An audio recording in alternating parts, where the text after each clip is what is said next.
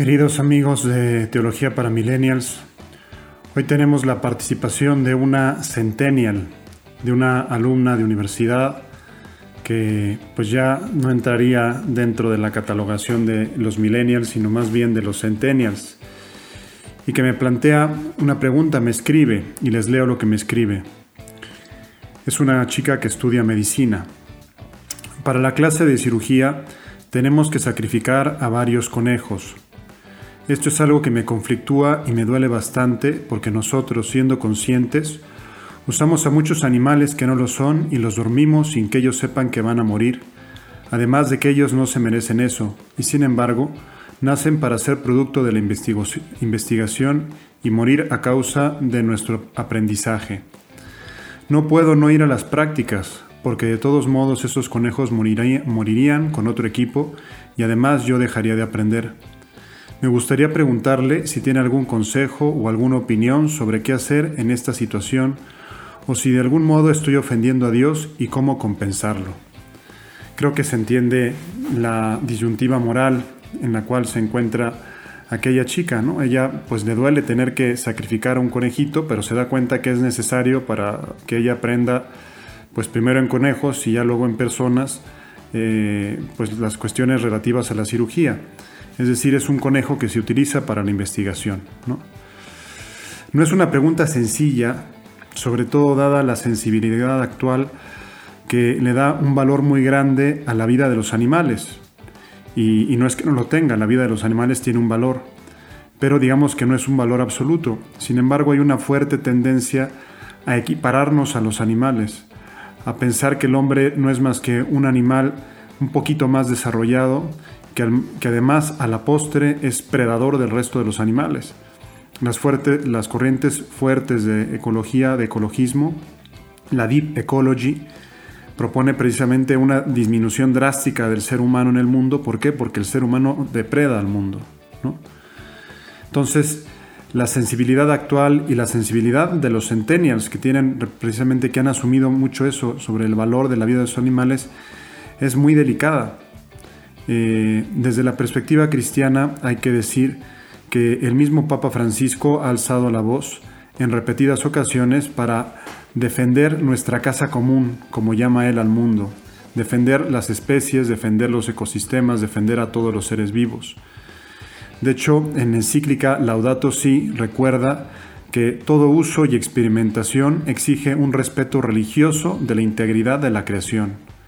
Es decir, valen las investigaciones, valen los usos de los animales, pero requieren que tengamos un respeto, así dice él, religioso a la integridad de la creación. Es como decir, la creación es de Dios, es algo sagrado, yo lo tengo que respetar, ¿no?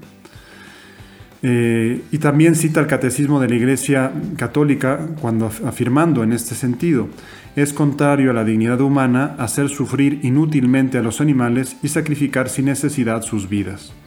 O sea, es contrario a la dignidad humana. Está recordando decir, oye, pues esto no es solo una cuestión de los animales, sino que nos estamos haciendo daños a nosotros.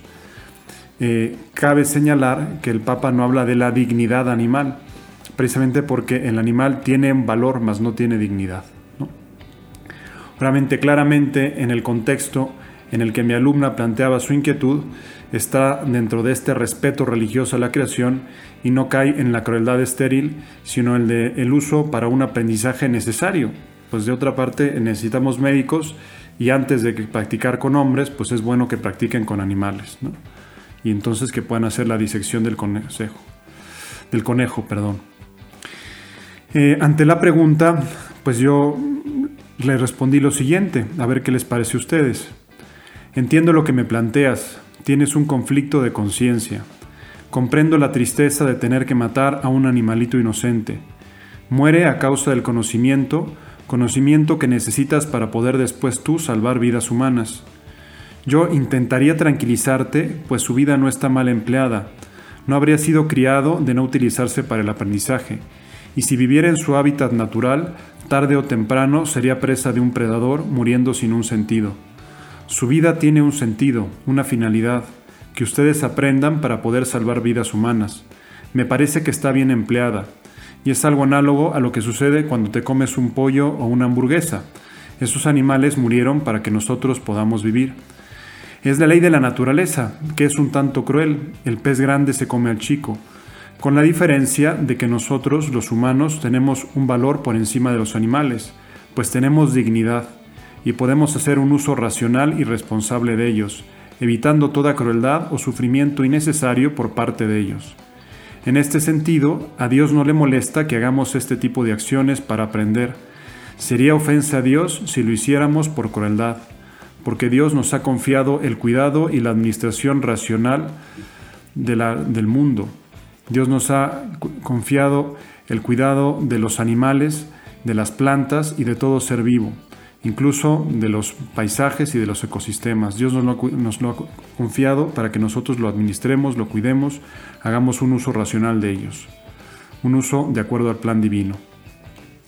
Le decía, de todas maneras, si fuera muy duro para ti, podrías pedir la objeción de conciencia en la Facultad de Medicina, pero no te lo recomiendo porque, como bien dices, no aprenderías y el conejito moriría igualmente. Felizmente, mi alumna me contestó que se quedó mucho más tranquila con esa respuesta. Espero que las personas que tengan un dilema análogo también les sirva en esta respuesta. Decir, bueno, la vida que sacrificamos de los animales, por ejemplo, para comernos una hamburguesa, una carne asada, un pollo, un pescado, unos buenos mariscos, pues todo eso no es una vida mal empleada, precisamente está empleada para servirnos a nosotros. Si no, serían presas de otros animales o sencillamente no se cuidarían, no se cultivarían. Entonces, por eso es importante que nosotros tengamos pues claro que el fin de la creación somos nosotros y que tenemos la responsabilidad de administrarla, de cuidarla y de que dure. Ahora bien, haciendo un poquito una arqueología de dónde vienen estas ideas, me parece que las ideas de darle un papel al animal igual al del hombre o un papel equivalente al del hombre vienen de un intelectual de nuestro tiempo que se llama Peter Singer, ¿no? Es decir, buscando la genealogía o la arqueología de dónde viene esta idea, por qué esta niña tiene esta sensibilidad del respeto al animal y de sentirse mal por sacrificarlo en un laboratorio. Bueno, pues hay un libro que se llama La liberación animal que ha permeado la cultura y la sociedad, configurando con el tiempo los sentimientos de los jóvenes. Incluso un autor muy conocido y ateo profundamente increyente, actualmente bastante difundido, que se llama Yuval Noah Harari, habla del holocausto, refiriéndose a los sacrificios de los animales que tenemos que hacer para vivir, como si fuera algo pues terriblemente cruel, ¿no?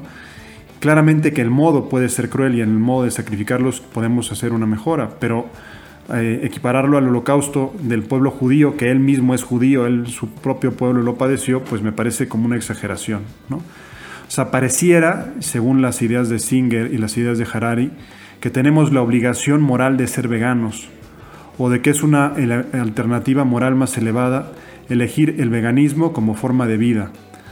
Dicha actitud no tiene mucho sentido ni desde una perspectiva teológica ni desde un planteamiento biológico. En efecto, nunca mejor dicho, liberación animal no es la Biblia, ni la Biblia nos autoriza a depredar salvaje y racionalmente el mundo. Es una interpretación equivocada la de la Biblia, donde basados en la Biblia destruyamos la naturaleza. Dios nos ha hecho administradores, no destructores de la naturaleza.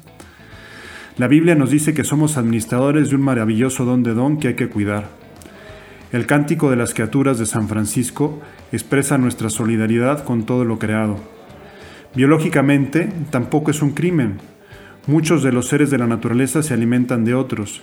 Es parte de un ciclo, forma parte de la ley biológica fundamental por excelencia, que es la ley evolutiva. La diferencia es que nosotros somos conscientes y debemos velar para que las especies no se extingan. Es un deber que contraemos con el futuro de la humanidad. Al mismo tiempo, ese uso racional puede evitar la crueldad innecesaria que muchas veces se observa en el mundo natural. Quizá ahí tenemos todavía una tarea pendiente de empeñarnos para que los seres que tenemos que sacrificar pues no sufran innecesariamente en ese proceso. pues los animo a pensar, a reflexionar sobre el lugar que ocupamos en la naturaleza, sobre nuestro deber de custodiarla, pero también sobre la licitud de utilizarla racionalmente para servicio del hombre y para gloria de Dios.